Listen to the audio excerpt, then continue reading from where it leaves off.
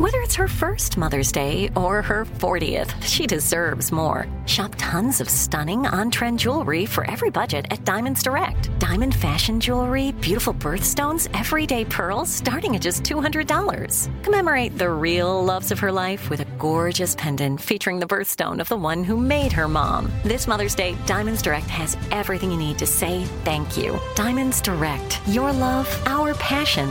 Online at diamondsdirect.com. When you buy Kroger brand products, you feel like you're winning. That's because they offer proven quality at lower than low prices.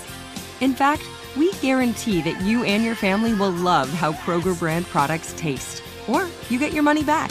So next time you're shopping for the family, look for delicious Kroger brand products, because they'll make you all feel like you're winning. Shop now, in-store, or online. Kroger, fresh for everyone. I'm so excited to tell you JCPenney and country music singer-songwriter Walker Hayes are partnering together on a new limited-time men's collection for the everyday guy. What I love about Walker Hayes is his laid-back nature. He's a family man, and being a country megastar while also having 7 kids, you know he likes to keep his style cool and casual. This new collection is perfect for the guy living the t-shirt life or someone wanting some fresh options that feel just as good.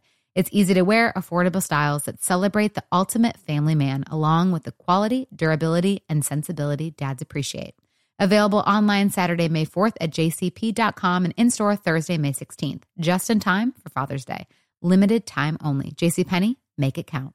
Right here, right now. Find your beautiful new floor at Right Rug Flooring. Choose from thousands of in-stock styles, ready for next day installation, and all backed by the right price guarantee. Visit rightrug.com. That's RITERUG.com today to schedule a free in-home estimate or to find a location near you. 24-month financing is available with approved credit. For 90 years, we've been right here, right now. Right Rug Flooring. The Podcast Playground. Hooray! Hi, this is Buzz Knight, the host of Taking a Walk, Music History on Foot. And you can follow us at Apple Podcasts, Spotify, the Podcast Playground, or wherever you get your podcasts. And we appreciate if you leave us a review as well and share this with a friend. Coming up on this episode, really looking forward to meeting up with an old friend, Steve Morse, legendary music critic in Boston. He knows where all the bodies are buried. Oh. We're going to find out about it next on Taking a Walk. Hi, Steve. So great to be with you. Buzz, that was quite an intro. I don't get that every day. I was going to go deeper, but I figured we got to save some of this for this episode, right? I hope so. It's so great to be with you. We're walking the mean streets of Cambridge. Yep. And it's a beautiful day, and to take a walk in person is always a joy, but reconnecting with you is a joy as well. Yeah, we go way back, so thank you. So, do you remember the first time you walked into the Boston Globe newsroom? Oh, boy.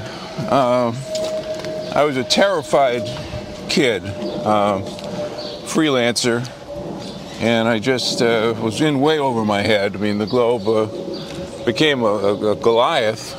2,000 people worked at the Globe in its heyday. Now, of course, newspapers have a fraction of that.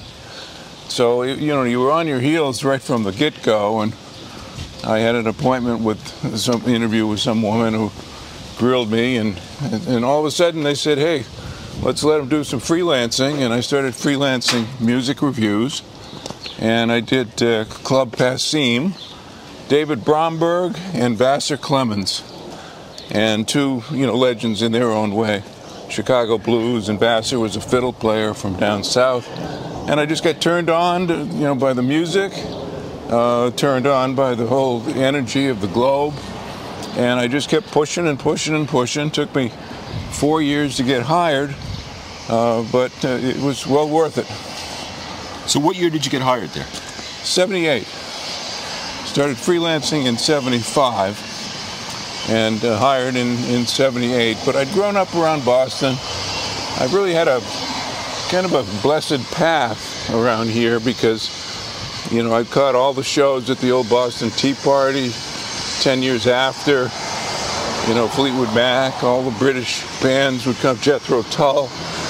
And then I went, 1969, I went over to England for the summer. I was at an archaeological dig. I somehow conned my way into an archaeological dig, and I got free room and board. And I saw Led Zeppelin twice, and I saw the Rolling Stones at Hyde Park with 400,000 people right after Brian Jones died in the swimming pool accident. And it was Mick Taylor's first gig. Very exciting. The Hells Angels did security. And of course, the Hells Angels in England were a very tame lot compared to the Hells Angels in California, because later that summer, Altamont happened, where the Stones hired the Hells Angels in California, and someone was killed. A terrible tragedy. So, but I was in the right place at the right time, and I just worked it up from there. And I believe it or not, I went out to catch music 250 nights a year for 30 years. You never let up. I mean, I would go to a fair amount of shows, but I don't ever believe I went to a show around the Boston area where I didn't see you at the show. Wow. Well, that's kind of scary. My ex-wife would probably agree with you. Yeah, it's a tough field in terms of a family life and so forth, because you're out at night, a lot, and I wouldn't go to bed till 4:30 in the morning usually, but Willie Nelson said the nightlife ain't no good life, but it's my life. And that quote just resonated with me. And, I'd show up, this is a later marriage, we had a son, and I'd show up at the school bus station and whatnot wearing a Metallica t-shirt, and I'll be the only man there. All the rest were women. And they looked at me like I was from hell. So when did you know you had this attraction with music? At what point in your life? Well, I played classical piano as a kid. My mother tried to get me into that unsuccessfully. And I just, gravitated towards rock and roll instead. Saw the Beatles on the Ed Sullivan Show. And again, right place, right time. And I couldn't play well enough to be a professional, but I found a way to, get into the music business as a music critic. And, I just never looked back. It was something that, you don't meet a music critic every day for big daily newspaper. So, I was very fortunate. And then I got on the nominating committee of the Rock Hall of Fame, and got the ball rolling on AC/DC, got them nominated. And now I teach Berklee College of Music. I teach the online rock history course, which I wrote. They came to me and said, hey, we've had two guys who flopped, they didn't write it. It's not an easy course to write. It took me a year and a half to write it. But I knuckled down, and it's been a big success, and I can do it out of my home. I do video chat once a week online, and got some great kids. I've got Amelia Presley this semester. She's distant cousin of Elvis Presley. So, Bernie Taupin's daughter took the course last semester. So, yeah, it's been very exciting. I've had a continual kind of curve, since I was a kid. It's like a joy to be, for your work, in and around music, your life. Well, it is. It's, I covered Live Aid, I covered major events, I covered the last two Woodstocks, Woodstock 2, Woodstock 3, 1994 and 1999, respectively. And I just, you're sitting there like at Live Aid, and the Led Zeppelin reunion's going on, and I'm 30 feet away down in Philadelphia with 100,000 people around me. And that excited me. The bigger the show, the more excited I got. And you had a press room with about 75 writers from around the world. And that really fueled my competitive instinct. I was always very competitive as a basketball player, as a kid. And I just loved competing on deadline against other writers from around the world. Well, as you know, on this podcast, Joel Selvin, the San Francisco Chronicle critic of record and author, was on. So you guys were friendly, but also rivals as well, and there was a spirit, right? We hung out, I remember once after U2 opened its Pop Mart tour. Was that 1991, I think? And that was in Vegas. And Joel and I hung out later that night. And he's just a fun guy. I wouldn't say, competitive, just sort of mutual respect. He's a veteran, I'm a veteran, so, you don't meet every day people who kind of do your job. As I say, it's an unusual job, and now there's fewer music critics because everybody's a blogger now. Right. Everybody and his or mother. Or a podcaster. Well, some are better than the others, and you're one of them, Buzz. So, that's why people want to talk to you, because you've got experience in the field, and, you're not just kind of popping out of the woodwork. So, but yeah, you're right. I mean, the Globe now doesn't even have a staff music critic. They just use freelance. Isn't that a shame? It is. I mean, look at all of media, right? Where it's changed. The way the radio business has changed, the way television has changed, the way print journalism, it's shifting quickly.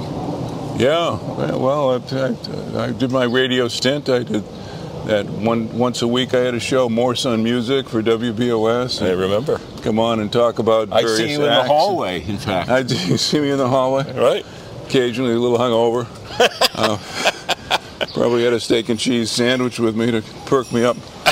That is the magic elixir, for sure. Well, we'd have, Greg Allman would call in. We had a lot of fun. I called in my chips, some of the people I'd known through the years. And I enjoyed radio, but my forte was writing. And that's what I did, I think the best. And the Globe,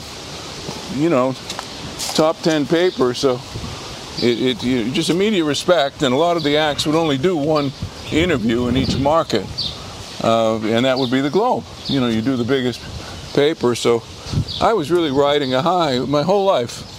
My professional life has been on a real high, and personal life, well, that's a whole other story, whole other podcast.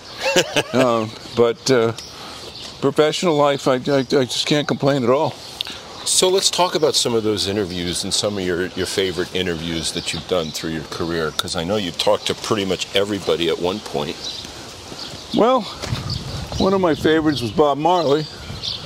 Went down to the Essex Hotel in New York, right by the Central Park, and they were on about the 14th floor. It was 11 o'clock in the morning interview. And I took the shuttle. It might have even been the Trump shuttle in those days.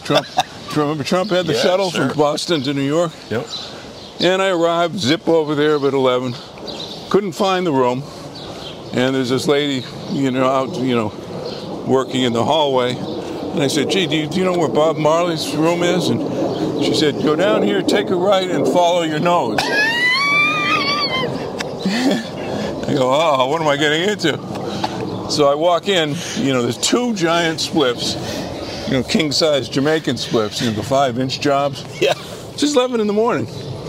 He's got Lee Scratch Perry's in there, the famous Jamaican producer. His band is in there. There's a whole entourage. They're kicking the soccer ball around the room. And nobody's paying any attention to me. I'm Babylon, what am I doing there? And Bob's in the corner sitting on the couch reading the Book of Revelations, Lion of Judah, the whole kind of basis for Rastafarianism. And occasionally people, would stop the soccer ball and say, oh, Brother Bob, start talking in tongues. And I'm not quite with the program because I've got to get an interview here. he was due to play the Mandla concert, which is a famous peace concert at Harvard Stadium, the next week or so. It's a big interview for him and for me. And I just finally erupted. I said, Bob, the Boston Globe, I appreciate the Bible reading, but I really need to get something on your music. And the rest of the room wanted to kill me. The guys were going, get him out of here. And Bob looked at me in the eye and he said, you're right, man. And he calmed down everybody and had me come over, sit on the couch, gave me a great interview for about 20 minutes or half an hour. And then I was shepherded out, and the soccer balls continued, banging off the windows and everything. And the two joints continued as well. And I was gone. Great interview, huh? Amazing it must have been. Yeah, well, you just never knew what was going to happen sometimes. I love the scene. Another favorite was Dolly Parton. Boy, what a sweetie. She's like a little tiny button. She's like about 4'10", and I'm 6'5", so she got a big kick out of that. But I was just lucky. I was interviewed Springsteen a bunch, the Stones a whole bunch.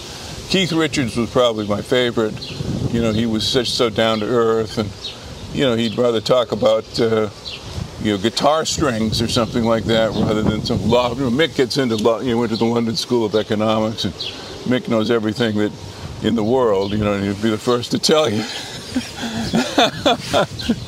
Yeah, he was something else, and I talked to him, in succession. It was Mick first, and then Keith. Separate rooms at Rolling Stone Records when they had their subsidiary label. Yep.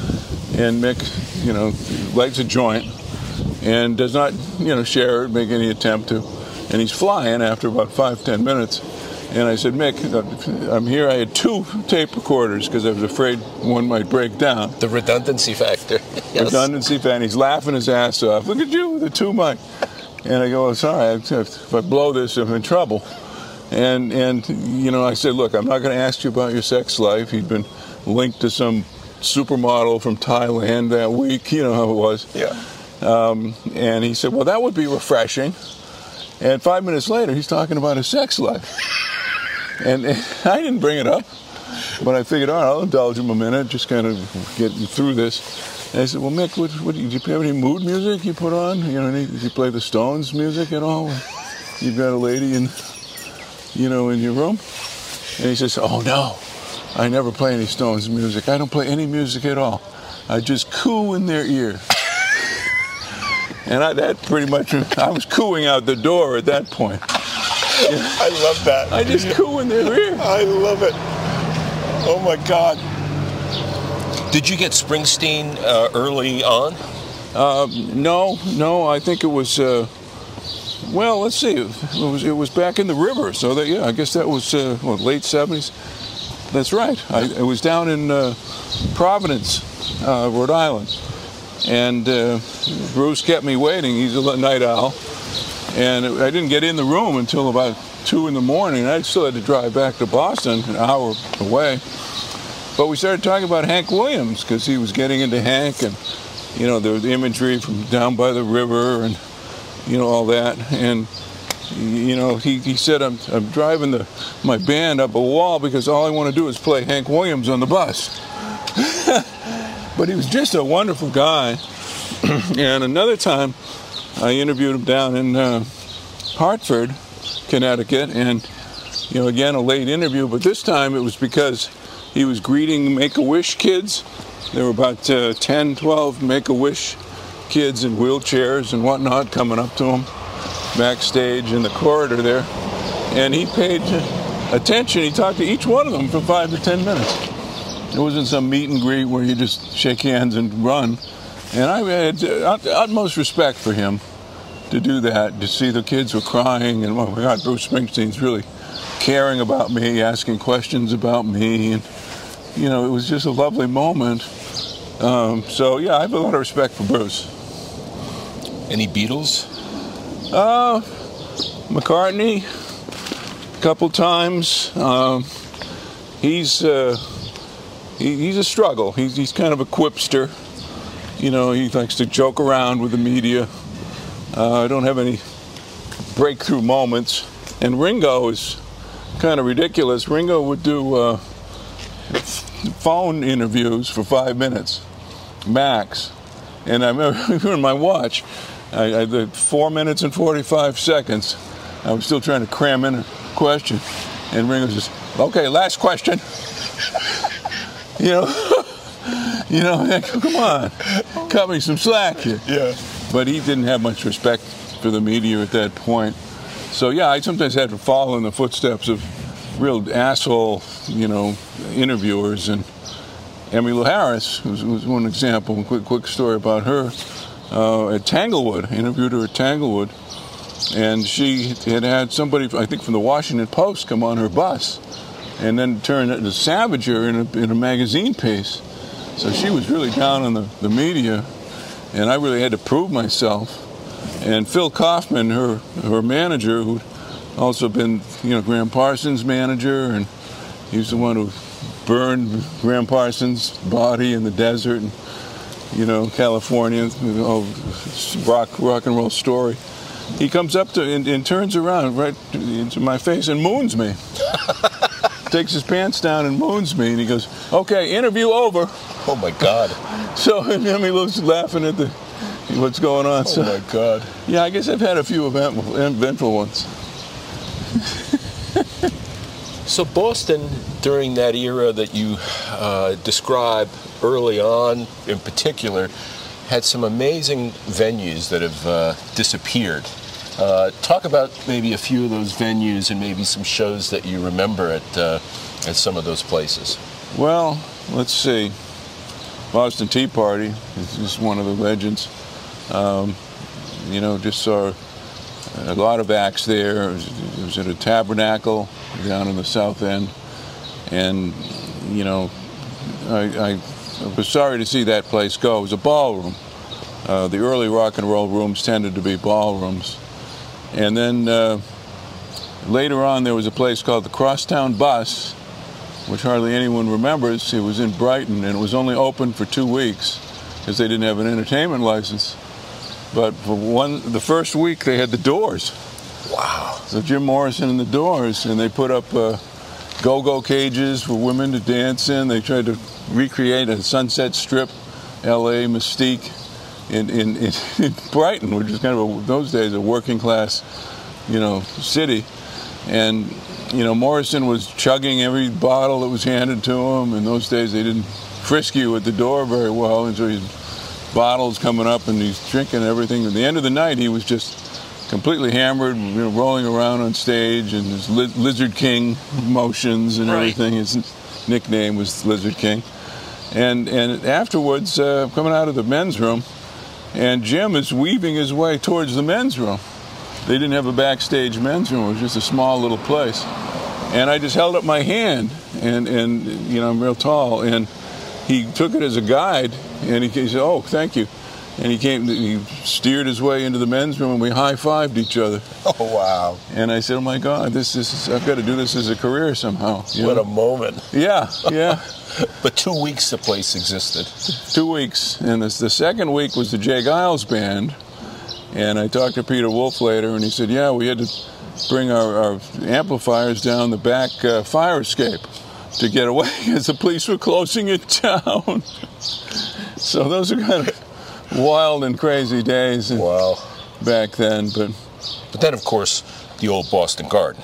The old Boston Garden, where Billy Joel had a great comment about that. He said, Steve, even hockey sounds bad at the Garden. He was talking about the acoustics. Even hockey sounds bad. And remember that place? It was terrible acoustics. Oh, God, yeah. Terrible acoustics. But you saw a few shows there. Many shows there. Billy Joel, he'd tour every year, whether he had a new album or not. And, most people only toured with an album in those days. The labels didn't want them overplaying unless they had product to sell. But Billy said, hell with that, I'm going out. And every show in those days, he would end it by saying, don't let the bastards get you down. Wow. Now, he still does that once in a while. I don't know how often, but in those days, it was automatic. He would say that. Because he had trouble. His own wife was his manager at one time. And they broke up, and he ended up in court with her. He had bad counsel. So he was very cynical about the music business. Do you remember the famous James Brown show at the Garden? I was not at that show. I remember talking to Peter Wolf extensively about it. He and Muddy Waters couldn't get in. He was hanging out with Muddy Waters and the police wouldn't let him in. You know, because they were so worried about it the night after Martin Luther King died and there was going to be an eruption. And there's a good book about that, the night that James Brown saved Boston, because they broadcast that. It was on NPR. It was on the NPR channel, which never used to broadcast live concerts, but they did it as a community service to keep people at home. So Boston didn't have any significant, rioting or burning and looting like some of the other cities did. So, and James Sullivan is a writer, to this day, he's around here now. He wrote the book, The Night James Brown Saved Boston. And yeah, I would talk to James like on the phone later in the years. And the mayor at the time of that show was Mayor Kevin White. And James would hop on and say, "How's Mayor White doing?" "Well, he hasn't been mayor for 10 years, but how's he doing? Tell him James says hello." Because they really bonded, Right. White came out and did the MC role, and, he took an proactive, night. But it was tremendous. I mean, I was not there, but I feel like I was because I've heard so much about it. How about Dylan moments, either concert-wise or ever have the shot to interview him?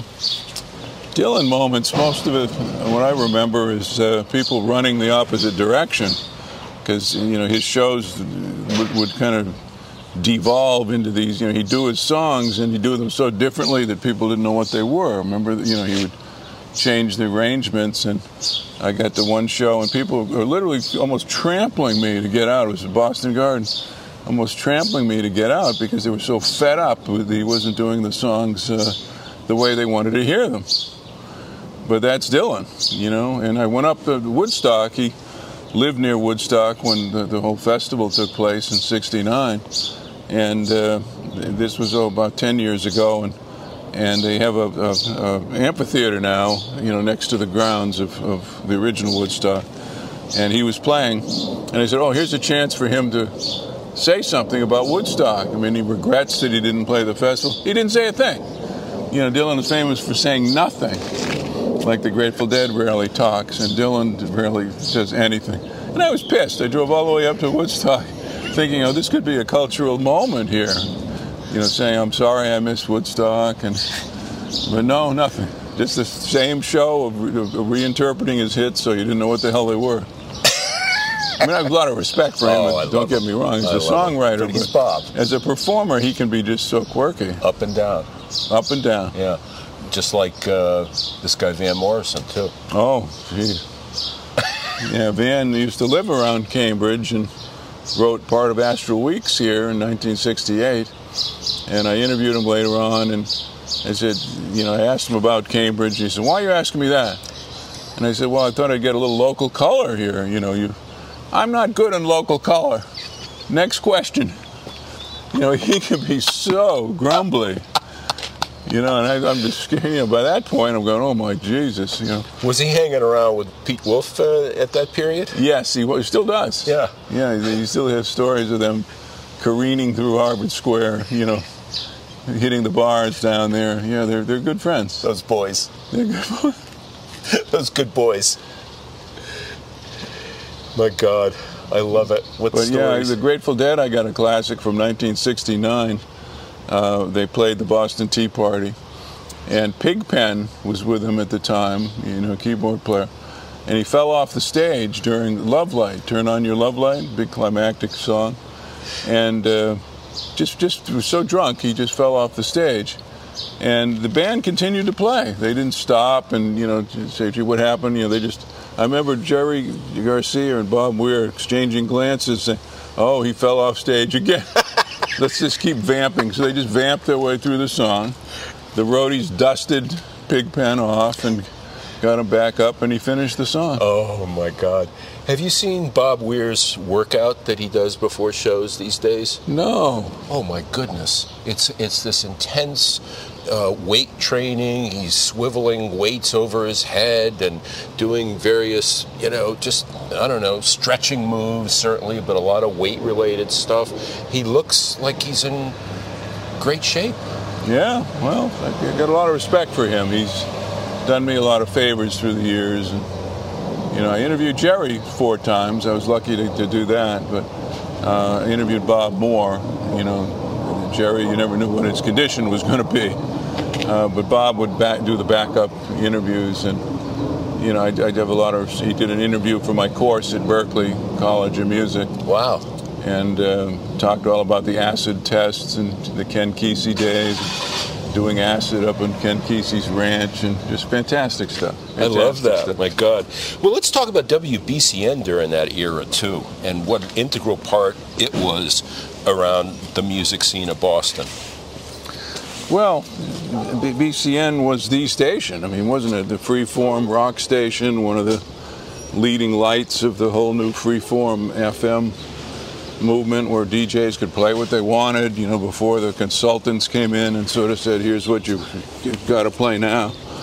And it was just exciting. You listen to the radio and you'd hear about, Led Zeppelin's in town tonight. And the bands used to do 3 nights, Thursday through Saturday. And the Thursday, there'd be like half a house. People might not have heard too much about them. And by Friday and Saturday, there was a lot of word of mouth. Word of mouth was big. And, the smoke shops was coming in, so people would talk about, hey, go see Zeppelin, they're really good. So by Saturday night, there'd be lines at the door to get in.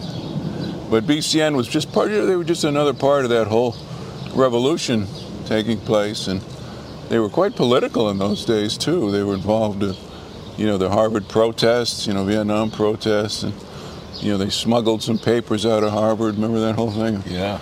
Danny Schechter, the news dissector, they call him. Yep. So they were exciting, very exciting station, and you listen to them just every minute. But they'd play like 20-minute songs, and who does that? Today you don't hear that anymore. But yeah, we had Charles Laquadera on the podcast, and Charles was talking about this one event where when he was doing late nights, when I guess Jerry Garcia, Dwayne Allman, they came up and hung out during the show, and I think played as well. I think somewhere a portion of this exists. They did a documentary that came out a couple of years ago, and they get some footage of that, I believe, a little bit. And BCN, they had for a while the studio right behind the Tea Party, right in the ballroom, so the guys could come off stage and go right back there. So imagine how exciting that was in those days. Yeah, my God. So what are you listening to these days?